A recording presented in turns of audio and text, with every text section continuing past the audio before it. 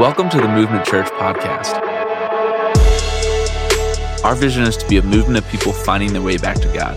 We want to be a place where you can own your faith and take next steps in your relationship with Jesus. Maybe your next step is to seek out a community and join a movement group. Maybe it's supporting movement financially for the first time or using your gifts on a volunteer team. Whatever God is calling you to do, our prayer is that you will step out in faith and let Him lead you. For more information about your next step, please visit movementcolumbus.com.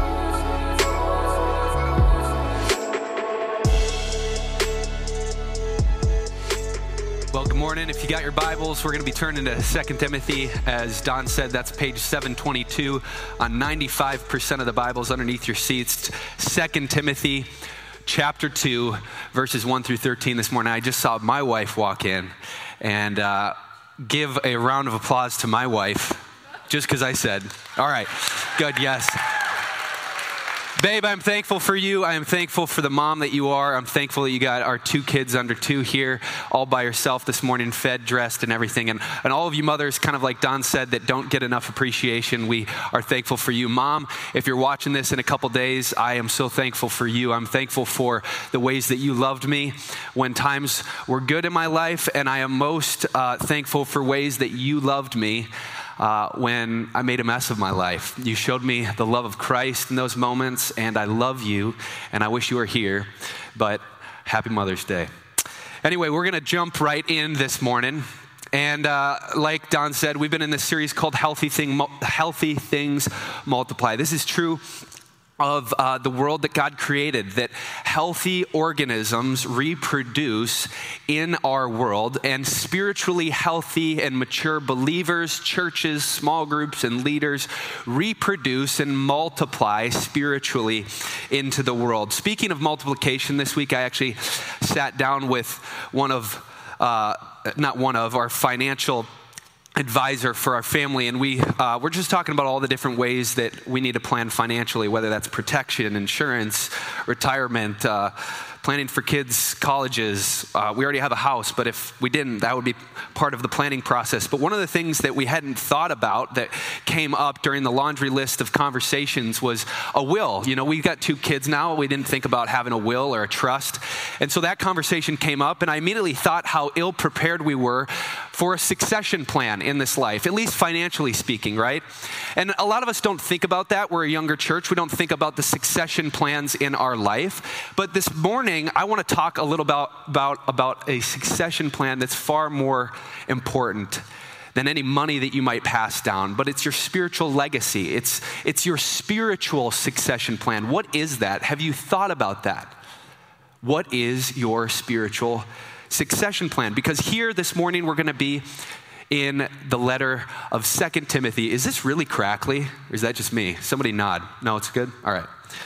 We're going to be in the letter of 2 Timothy, and I love this book because it's a letter that Paul, the apostle, wrote to this young prodigy that he has just taken underneath his wing, and he has brought forth into the faith, and he's sending him out into the world with encouragement. And Paul finds himself, as he writes this letter, in a prison cell in Rome. And Paul's been through so much persecution, he's been through so many trials, and he is sitting in a prison cell in the city of Rome because he has stood firm on preaching the gospel, and he's pretty sure he's not going to make it out alive on this one. And so he thinks of his spiritual succession plan, and he passes the baton of his ministry on to this young protege named Timothy. He's encouraging him, he's teaching him, he's challenging him. And I couldn't help but think as I was reading this letter this week of my football coaches, and it doesn't have to be a football coach, but just coaches in general in our life. If you've ever played sports, you know, what is the role of a coach? It's not just to come up with a specific game plan for the game that is to be played, but a good coach is an encourager, a challenger, a comforter. They come alongside you. They teach you to persevere. So you have to have a game plan for passing on the gospel, for creating a succession plan, but you also need encouragement. And so I just see Paul grabbing Timothy by the shoulders in this letter, and he's just like, come on, we can do this. You can do this. I'm going to pass you the baton of passing on the gospel to others. But he wants Timothy to know there is going to be hardship on the road. Who knows the Mike Tyson quote? Everybody's got a plan until they get punched in the mouth. And I know what you're thinking, Trig, you're always so dramatic. It's not that big of a deal, right? But it's true. Paul had a plan. Paul had a succession plan for passing on the gospel, and now he got punched in the mouth. He's sitting in a prison cell in Rome, and what's he going to do? So he wants Timothy to know this plan. And everybody likes the idea of living on mission for Jesus until living on mission for Jesus punches us in the mouth, until it's uncomfortable, until it's not easy. And so we need to know what the plan is and how we can stick to that plan, because you and I most likely will not face prison for spreading the gospel. But we are living in an age where increasingly living for Christ is not popular, it's uncomfortable, you're going to face challenges.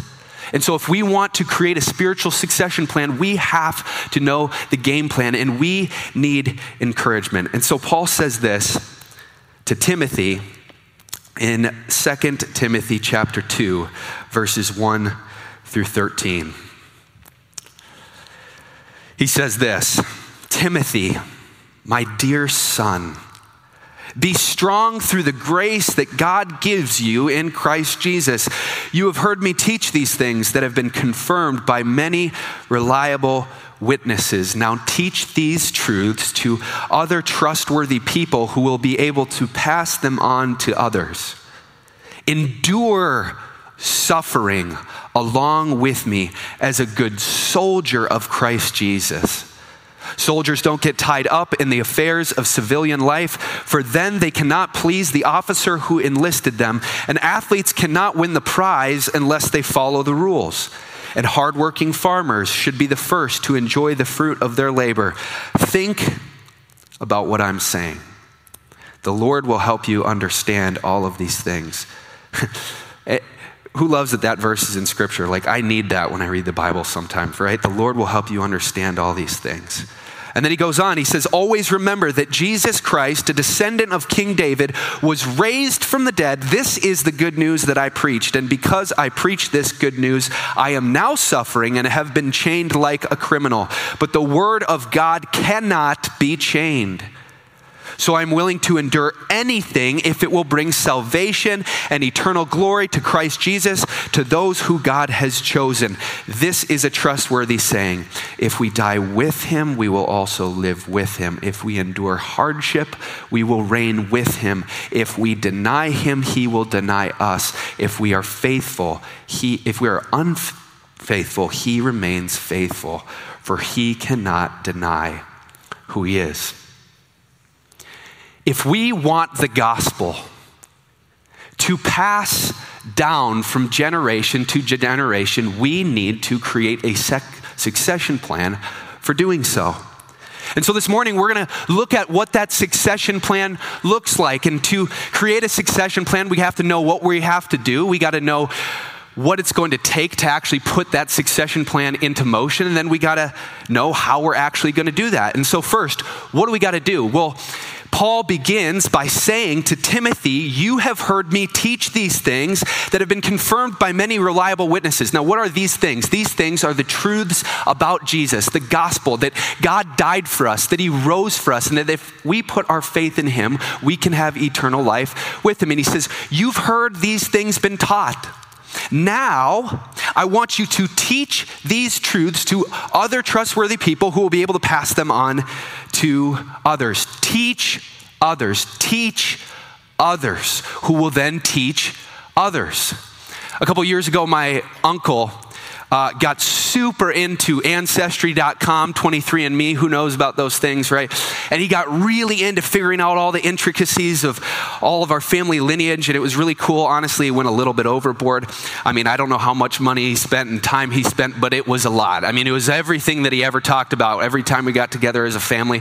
But I got educated about my ancestry, and see, I grew up thinking that I was just like 50% Norwegian, 50% Swedish. It was just easy to keep those two in my head, so that's what I always said. But what I found out through those Ancestry.coms through my uncle was that I'm much more of a mutt than I thought that I was, right?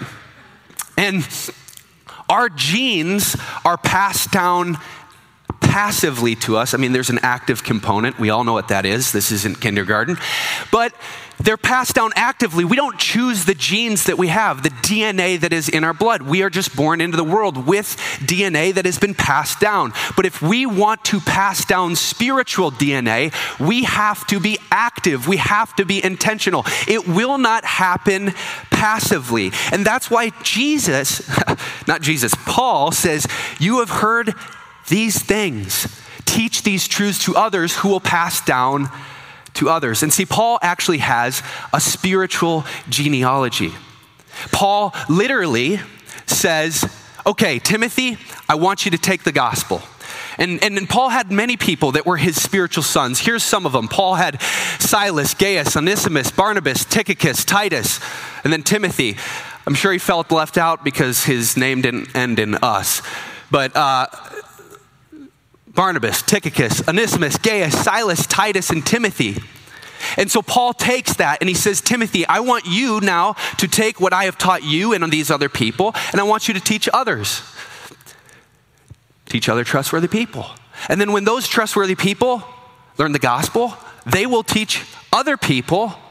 And you see how the gospel begins to explode into the world. You don't have to be perfect. You don't have to know 100,000 people to make the gospel explode into the world. You just need to teach those that are close to you. You just need to teach those that are in your own household. Maybe those are your kids. You need to teach those that are in your movement group. You need to teach those that are your friends. And you have to pass down the gospel one person at a time. And this is how it's always been. It's that simple. Paul takes Timothy and he says, teach other trustworthy people who will teach other trustworthy people. But most important is the foundation of every single one of these interactions, and that is Jesus. Jesus is the reason why Paul has the ability, the strength to actually do this. That's why Paul says, do this in the strength that is given to you through the grace of God. You need the strength of the grace of God in your life to be able to do that. It's not easy. And so every single week during the series, we've kind of asked this question, like, does this describe you?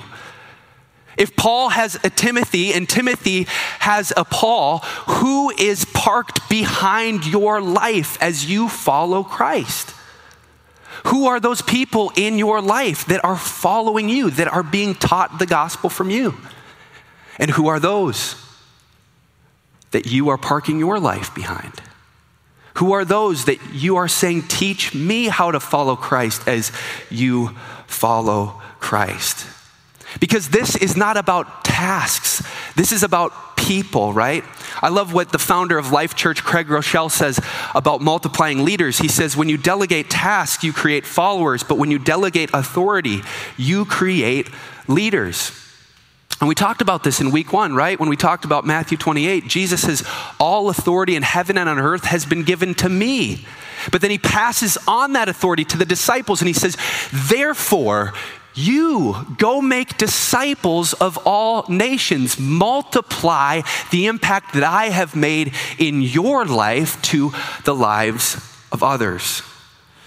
And see, Movement Church has one of many plays that we run to multiply, to teach others what it looks like to follow Jesus. And that's our movement groups. That's just one of the plays that we use. We also do church planning. Joel Trainer, one of our church planners, will actually be here next week to share with us what that strategy looks like.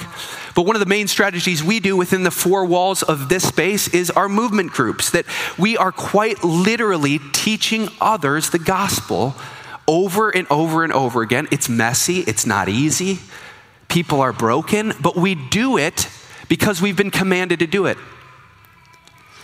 And then that begs the question, if the succession plan step one is that we are to teach others through God's strength, then we got to ask the question, what is it going to take to actually teach others? And the way I summed up the second section, starting in verses 3 through 8, is that we have got to get gritty. We got to get gritty as Christians. You know, this world does not care how we feel about its hostility towards us. And Paul knew that back then, and we should know that today. And that's why Paul, like a good coach, he just takes Timothy and he says, I want you to think about these three things. If you're going to endure, if you're going to make disciples in a world that doesn't want you to, you need to take on the mindset of a soldier, you need to take on the mindset of an athlete, and you need to take on the mindset of a farmer. And think about these things, Paul says. Verse 3, endure suffering along with me as a good soldier of Christ Jesus. Soldiers don't get tied up in the affairs of civilian life, for then they cannot please the officer who enlisted them. His first word of encouragement is not to become a soldier in that there will be violence or that you should be violent, although you should be ready for violence to come to you, he's saying to Timothy. But become like a soldier, because soldiers exude confidence, courage, commitment. And he says, when you think about the illustration of being a soldier, become single-minded, singularly focused. Do not become entangled with civilian affairs. In other words, if Jesus is your Lord, is that the thing that is driving everything else in your life? Or are you entangled? And let me ask you this morning, because we all have entanglements. We all have things that tie us up, that keep us from that. What are those entanglements in your life? What are those things that are tying you up? Those things that you think are more important than spreading the gospel, than being in biblical community, than making church and Christ the center of everything that you do. What are you getting tangled up in? What has become more important?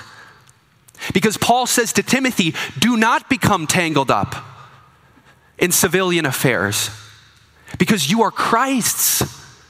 And he is your commanding officer. And when he says march, you are to march. When he says put your right foot forward, you put that right foot forward. And when he says put your left, you put your left. Does that describe the way that you follow Jesus? Let me ask you that. And then he says, not only should you take on the mindset of a soldier, but he says become like an athlete. An athlete always competes according to the rules. And you go, what is that talking about? Well, back then, if you were to compete in the Olympiad, you had to go through a 10-month training regimen that was prescribed by the Olympic Committee. And when you went to perform, you had to have a signed oath that you participated in that training before you got to compete. And anybody that knows Olympic athletes, I had one in college that was an Olympic speed skater. Her name was Nancy. And I remember she would work out. She would use our college's facility because she was a college student at Wheaton. She was an Olympic speed skater. And the single-mindedness, the focus that she had on that task was unbelievable. I mean, she knew everything that she put into her body. She knew every single rep that she did in the weight room. She knew every single moment of training and how long it was supposed to last. She knew every minute that she was supposed to be sleeping to itemize and to make best how her training would affect her performance in the Olympics. And anybody that knows successful people, especially athletes, knows this is the case. I mean, think about the tenacity of a Michael Jordan. Think about how he would do anything to win at all costs.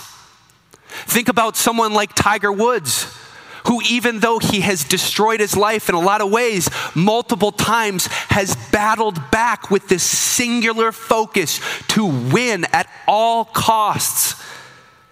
And see, I know what you're probably thinking. You're thinking, well, that seems a little bit intense, right? But Paul's trying to get you to realize something. that yes, if you're an athlete and you do that, it does make you into a machine.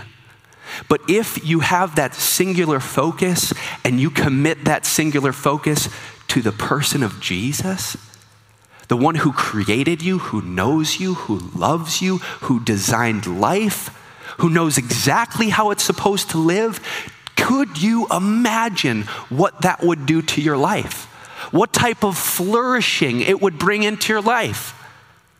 That's what Paul is talking about, because when it's given to a God that is perfect, whose commands are perfect, who's filled with love and wisdom, you can't lose.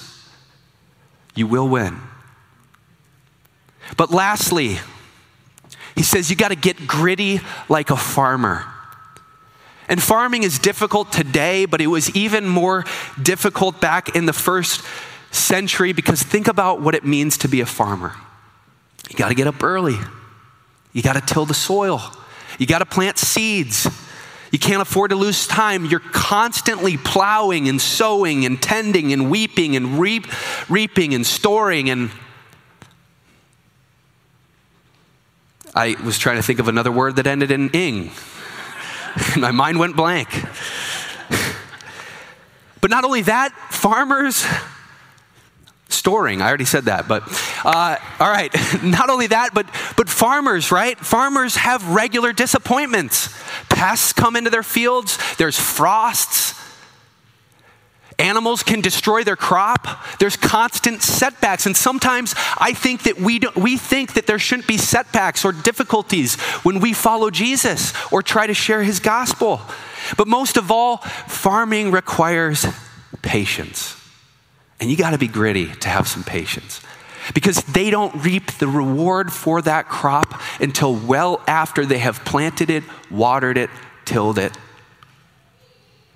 And that's the same for our relationship with Christ. If we are going to create a succession plan, we have to take on the mindset of a soldier, of an athlete, of a farmer. We got to get gritty, guys, because it's not comfortable. It's not comfortable to follow Jesus. And in a lot of ways, I think this is what is plaguing the church in America today, is people want it to be comfortable. It's not comfortable, but it's worth it, which is why Paul says that even though the farmer plants and labors, there is a reward. Can I tell you, the reward for following Jesus, for getting gritty, for teaching others, is so much more than you could ever imagine. You will endure hardship. You will have to be patient. You will have to be disciplined. But in its season, you will reap a reward. What do we got to do? We got to teach others. We have to. That's what we have to do. And we got to get gritty if we're going to do it, because there's going to be things that come up in our life that rub the other way from the mission that we've been called to, but we got to be gritty. But you will only be able to do this if you remember Jesus. You got to remember Jesus. Don't even try to do this without remembering Jesus. Time of confession. Yesterday I was mowing my lawn. And I was mowing my lawn, and when I walk, sometimes it helps me process kind of what I've been studying that week or whatnot, what I'm going to talk about on Sunday morning. And I was mowing along, and all of a sudden I started to tear up because I remembered Jesus. This was a busy week. It was a long week, and when you're in ministry, it's easy to do things for Jesus and forget Jesus in the process. And I sat there, and I was stressed about the morning, like, had I prepared enough? Had I done enough? And the soft Spirit of the Lord just spoke to my heart. Not only is it not about you, Trig, but you need to remember me. This is the only reason why you do what you do. It's the only reason you wake up in the morning. You can't forget me, Trig. And how many of us in our spiritual walks have gotten to a place where we feel like we're running on empty, where we have nothing left, where we're worn out? You don't have to raise your hand, but I know that it is 100% of the people that are in this room. And I truly think that your spiritual endurance is directly correlated to your ability to remember Jesus. Because Christianity is not about a list of to-dos, it's about a relationship with Jesus. Which is why Paul literally takes Timothy and he says, always remember that Jesus Christ, a descendant of King David, was raised from the dead. And when we forget Jesus, the weight that we carry to do the things that he has called us to do crushes us. Because we think that that is our burden to carry. And nothing, literally nothing that I just told you about teaching others or getting gritty matters if you forget the person of Jesus. The best moments in my life are times when I remember Jesus. The worst moments in my life are those times that I forget Jesus. And so if we want to create a succession plan for passing on the gospel, Jesus and the gospel cannot be assumed. It has to be at center stage. There's a famous saying, and I think that this is playing itself out right now in our world, especially in suburban America, that if you want to abandon the gospel, this is generally how it happens. One generation knows the gospel, and with it comes all the other things that the gospel impacts, like justice, caring for the poor, standing up for marginalized people. The next generation assumes the gospel. They don't really focus on it. They don't talk about personal sin. They don't talk about repentance. They don't talk about Christ. So they assume the gospel. And the entailments, those things on the side, they become bigger and bigger and bigger. And by the third generation, they abandon the gospel. And those things become everything. They become God. And that is why our world is so angry right now. Because they have a fraction of the gospel. They have everything that the gospel means when it impacts the world, but they don't have the gospel. So they get angry at the world and they yell at the world and they say, Christians, you're the problem because you're not doing this, this, this, and this. And Christians, they go, yeah, that's why I need Jesus. That's why I need a Savior. And they don't understand. Because one generation knew the gospel, the next assumed the gospel, and by the third generation, they'd abandon the gospel. And if we're not careful, that will happen to us too. Because remembering Jesus is actually the only fuel that will make you a better person in the world. It's the only fuel that will make you stand up for injustice. It's the only fuel that will make you adopt. It's the only fuel that will make you a better husband or a wife, that will make you a better father or daughter or son or mother. And so what specifically about Jesus has to be at center stage? Paul says, the resurrection. He says, because Jesus was raised from the dead, and because I preach this good news, I am suffering and I've been chained like a criminal. But the word of God cannot be chained. I've been chained, but the word of God cannot be chained. And so he says this, I am willing to endure anything if it will bring salvation and eternal glory in Christ Jesus to those that God has chosen. Did you know that because of God's unbelievable love for you, he created a succession plan for you? He took 12 ordinary men and he discipled them and he taught them. And those men went on and they taught others. And then Jesus got gritty for you. He became like a good soldier who said, Father, I will do whatever it takes to save the creation that we have created. And then he did it. And even when the Father said, it will cost you your life, and Jesus says, not my will be done, but your will be done, God. And then he takes the punishment for our sin. He got gritty. He endured suffering because his mission was at the forefront of his mind. He was single-minded like an athlete. He was laser-focused. And then while he lived, he was like a good farmer who planted seed after seed after seed of the gospel, knowing that some of it will sprout, some of it will bear fruit, but a lot of it won't. And there was people that abandoned him and people that listened to him that said, I don't want anything to do with you, Jesus. But he planted and he planted and he planted. But then Paul wants you to know the most important part of the gospel is the ending. The part where Jesus takes that death, he takes that sin, and he raises to new life. So that you and I can be confident. We can be confident that we have that life too. And that's how we remember Jesus, right? Because we're not passing on rules to a better life. We're passing on the gospel that if you put your faith in Jesus, this life is just the beginning. There's a whole nother one to be had. And now Paul, because he looks at the example of Jesus, is able to sit suffering in a Roman prison cell, and he's able to tell Timothy, buddy, pass on the gospel.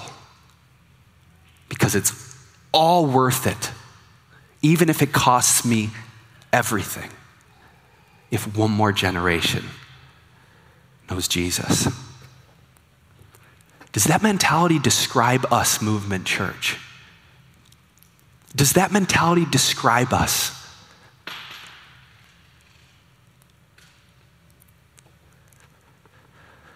One of my dear friends and mentors often likens their Sunday services to the locker room. We're going to come back to this football analogy. The locker room is just a place where you have your wounds bound up at halftime, where you come in to get encouragement, where you go over the game plan, but then you got to actually go out on the field and you got to do it. And we got to go out on the field and we got to do it. Because if we want to create a succession plan, we have to teach others. We got to get gritty, and we got to remember Jesus, because Jesus is the thing that we're passing on. We can't do one without the other, and we can't do the other without the one. What is your succession plan? Because this is the only play that we have. It's the only play that we run as Christians. It's that simple. Share Jesus. And so if we want to be a church that multiplies not just small groups, but multiplies churches, multiplies leaders, multiplies disciples, we have got to remember Christ. He's the only reason that we do it. He's the only reason that we do it. And we all have a role to play, and not every single one of us is going to be the quarterback, but we all have a position on the team. What is that position? Teach others. Get gritty. Remember Jesus. And so just talking from one family member to the next, what is your role? What is your role? For us, movement groups are a big way that we multiply this into the world. Maybe you are our apprentice now and you need to step into leadership. Maybe you're a leader now and you're going to continue to lead. Maybe you're a participant in a group and you just need to create more critical mass and faithfulness in that movement group. Maybe you need to start serving on Sunday mornings. Maybe you need to do, I don't know. But God knows. And if you pray about it, I believe that he will reveal that to your heart.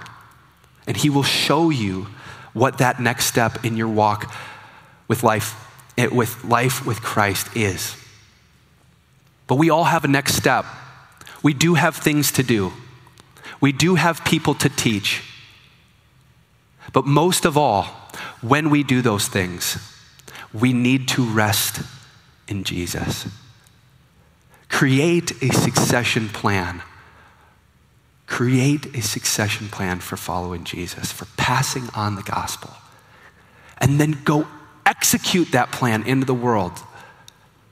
This is what multiplication looks like. And we will only do it when we remember Jesus. Let's pray.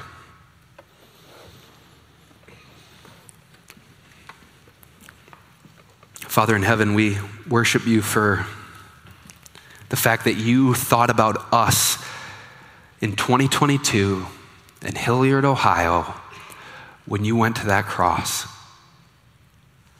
Lord, you thought about us when you raised up 12 disciples to make disciples.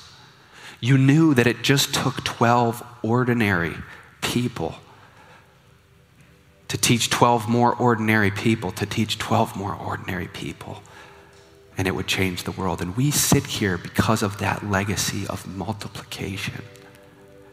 And Lord, we want to be a healthy church, not a perfect church, but a healthy church.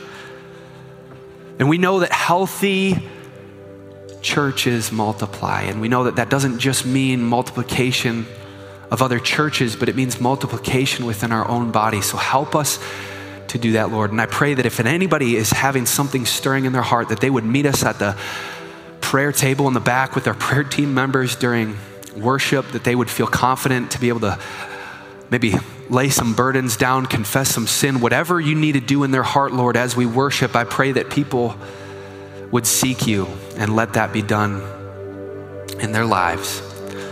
Lord, thank you. We are grateful for your Spirit. We are grateful most of all for your Son, Jesus.